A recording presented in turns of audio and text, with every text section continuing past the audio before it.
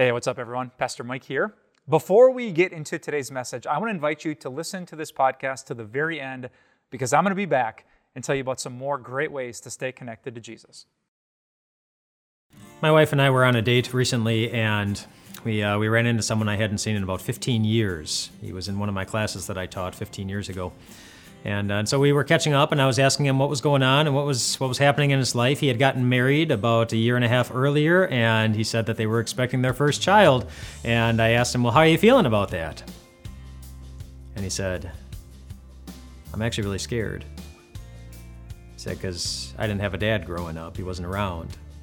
And so I don't know what it's supposed to look like. I don't know what I'm supposed to do. He said, I'm really scared. And I looked at him and I said, yeah, you should be. There's like no hope, man.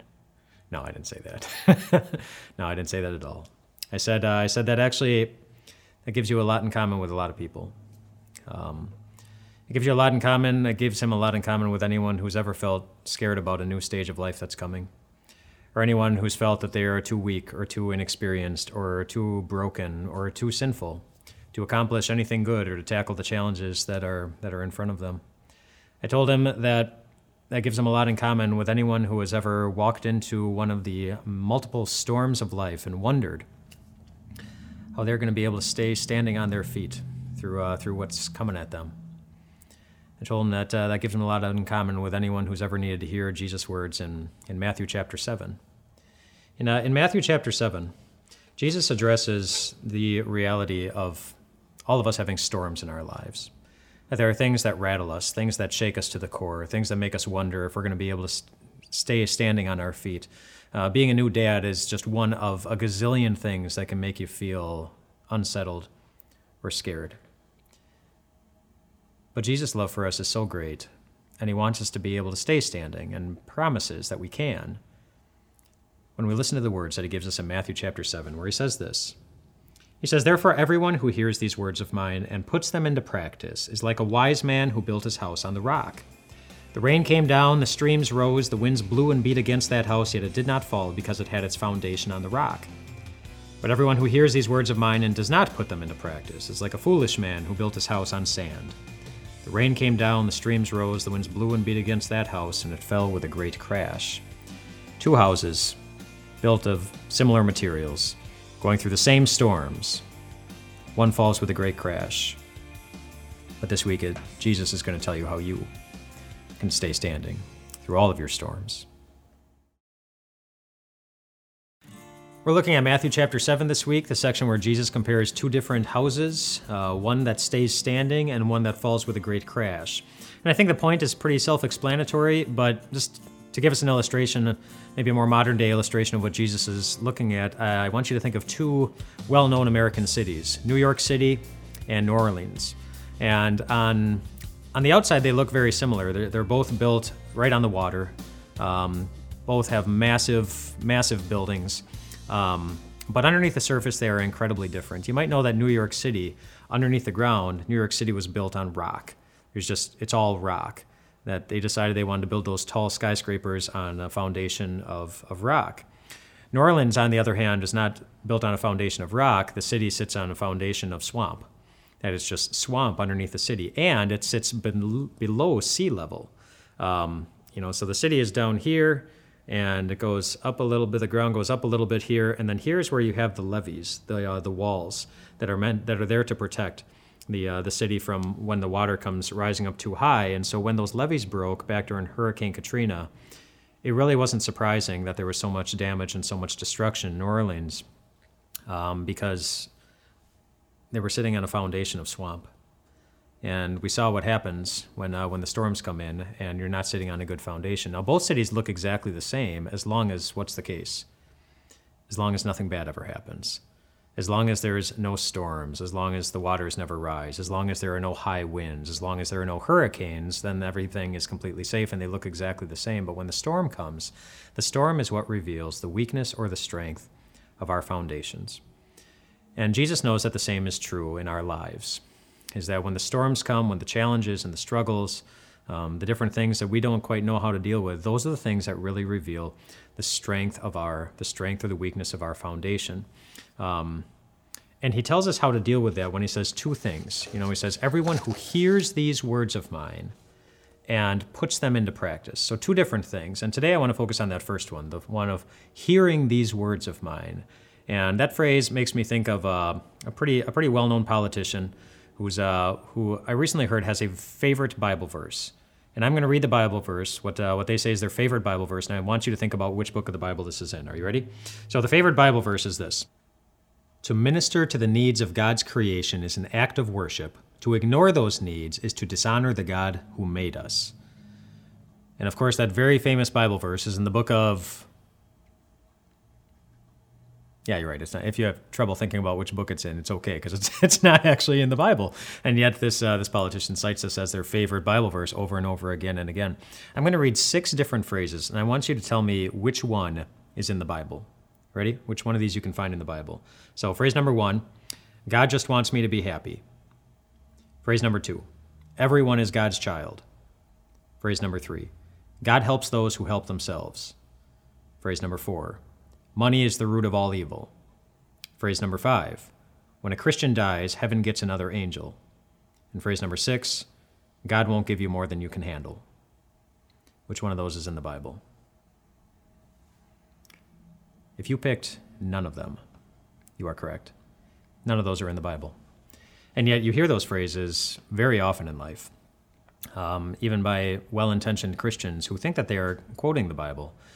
But they're not really. It's slightly different. You might hear slight variations of those, but none of those are true statements that you will find in the Bible. And you might not think that's a big deal until you remember that it was back in the Garden of Eden. What destroyed the world and what corrupted Adam and Eve for the length of their time on earth was when Satan came up to Eve and said, "Did God really say?" And that was enough. Just to be slightly off, just a little bit, on what God had told her. It was enough to ruin all of creation. It was enough to fill all of our lives and the lives of our families with sin that is so horrible and so destructive. Did God really say? In the book of John, Jesus says this. Jesus said, "If you hold to my teaching, you are really my disciples. Then you will know the truth." And I bet you know the next phrase. "And the truth will set you free." We hold to his teaching when we define truth by what Jesus says to us. Nothing more, nothing less. And Jesus promises that the result is that our hearts will be set free. This week we're looking at Jesus' words in Matthew chapter 7, where he tells us how to establish our lives on a firm foundation, tells us kind of the secrets to withstanding any storm that life might throw in our direction. He said there are really 2 parts of it. Part number 1 we talked about yesterday, which is hearing his word and make sure that the word we're hearing is his word. The second part of it was putting that word into practice. A number of years ago, I was really struggling with a major life decision that was going to have a monumental impact on my career, my family, pretty much the majority of people that I know and love, really struggling with it in a major way, to the point that my friends knew that I was struggling with it, and they would call in and check on me every once in a while to see how I was doing. And I remember one day where a good friend of mine, he called up and he said, "How you feeling?" And I don't remember exactly what I said, but I think I used words like worried, anxious, and afraid. And then he said, "I understand why you might feel that way." And then he paused, and then he said this, "And which passage in the Bible right now are you thinking of right now where God gives you the right to feel that way?" And of course, there are none. There are no passages in the Bible where God says, "Wow, you should be really worried about your life." Or, "Whoa, this is way too big for me to handle, you should be really afraid." Or passages where he says, "You should be really anxious about everything." There aren't. There are, however, plenty of promises in the Bible that say the opposite, that say that you don't need to worry about your life. You don't need to be anxious about anything. You don't need to be afraid. God says that in the Bible literally hundreds of times. My friend was reminding me of how it is that we allow God to guide us through life. If we allow God to guide us through life, when we use His Word to dictate what we say, what we believe, and even what we feel. So in other words, the next time, before you open your mouth and say anything, before you allow your emotions to get carried away in whatever direction they want you to take, really a good practice to get into is to ask yourself, does God give me the right? Does God give me the right? And if you can find a passage in the Bible where God clearly gives you the right to do or to say or to feel a certain way, then go ahead and do and say or feel it. But if you can't find a passage in the Bible where God gives you the right to do that, or if you can find a passage in the Bible where God gives you the right to do or say or feel something, and you go ahead and do or say or feel the exact opposite, then just know that God is no longer guiding you through life. Then your life is being guided by something different. And God knows how many different things are out there in the world right now, trying to guide you in ways through life that are just going to make you crash in the end. And He doesn't want that. Which is why in the book of Psalms, He gives us one very simple instruction. Psalm 119, verse 105, He says this, where it says, "Your word is a lamp to my feet and a light on my path." God's word gives us the way to go moving forward. And following His word, in the end, you will never crash. We're in Matthew chapter 7 this week, looking at Jesus' words about building a house on a solid foundation. Last 2 days, we've talked about the importance of hearing His word and also the importance of putting that word into practice as it guides us through life. And yesterday at the end, I don't know if you remember, but I said, you do those things, hear His word, and put it into practice, and in the end, you won't crash. But that doesn't mean that our journey through life is easy. It doesn't mean that we won't sometimes feel beaten up on, because there are any number of things in life that can make us feel that way. I want to share with you one example of somebody who recently felt that way. It was a while back that on the social media rounds, there was a picture that was, at least locally where I live, it was a picture that was shared of hospital front doors, the front doors of a hospital. And the picture was shared by a dad named Dan. And along with the picture of the hospital front doors, he also wrote a message. And I'm going to read some of that message to you. It goes like this. He says, "I have loved these doors and hated these doors. I loved these doors when my wife and I walked through them for the first time to meet our son. I hated these doors when I walked through them for his 20 surgeries. I loved them when we walked back out after the surgeries. I hated them for the 180-plus mile trip for a single 10-minute checkup. The other day, walking through them again with my son, I have lost count how many times over the past 8 years we've made this trip. I was struck with a different feeling. Guilt. I'm not sure where it came from, but I realized I need to apologize. To every child that has walked in through these doors but never walked back out again, I'm sorry. To every parent that has walked in through these doors with their child but left through these doors empty-handed, I am sorry." He went on to thank the various members of the hospital staff for being there for him and his wife and his son, but really he wrote that and posted that because he wanted to apologize for not knowing how it feels to carry some of this world's heaviest burdens alone. And truly, not everyone knows that pain. But if you do, you're not the only one. Jesus felt it too, except he wasn't standing outside some hospital doors. He was hanging on a cross of punishment and shame. And not after making a 180-mile drive, but after a whip and some fists and some nails left him bruised and bloodied and barely alive. And he didn't walk into that pain holding the hand of anyone, but instead carrying the full weight of all of our regrets and all of our guilt and all of our sins.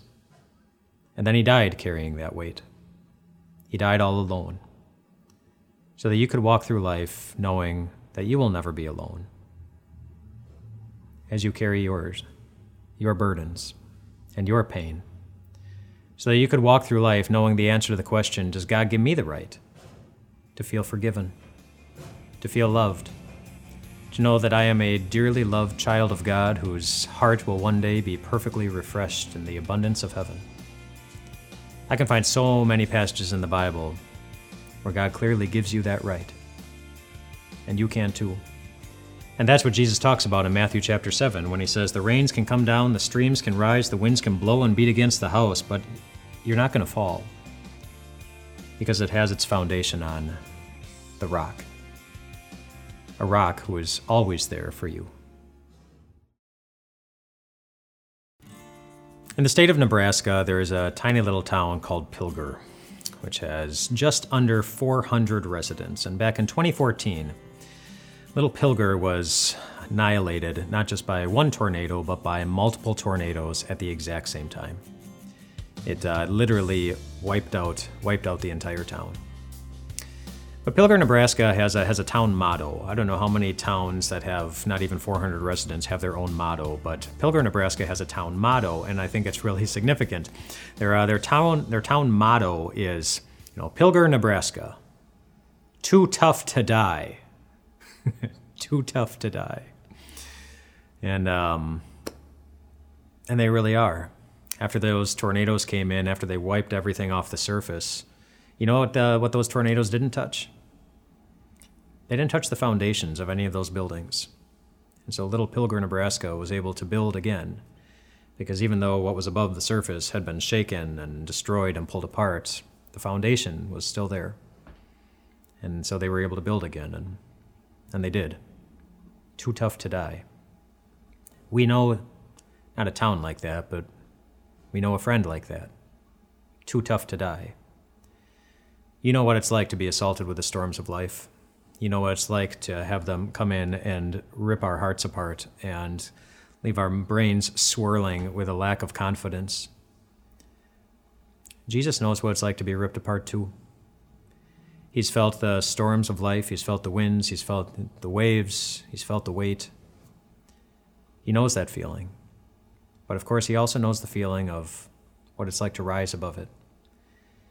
He knows the feeling of an empty grave on Easter morning that showed the whole world that there really is no storm that can get the best of him, and therefore no storm that will get the best of you. The empty grave on Easter morning gives the gift of hope to anyone who's looking for a fresh start, looking for a relationship to be reborn or renewed. It gives us a place where we can always go back, no matter what kind of damage the storms of life have done, and a place where we can start building again, piece by piece, brick by brick, Bible passage by Bible passage, promise by promise. That's the gift that Jesus gives us in his life, his death, his resurrection, and in Matthew chapter 7, where again he makes this promise. Everyone who hears these words of mine and puts them into practice is like a wise man who built his house on the rock. You will not fall. Not when your foundation cannot be moved. The weakness of the house does not determine the strength of the foundation. And the strength of our foundation is strong to make us stand through any storm that can hit God's children.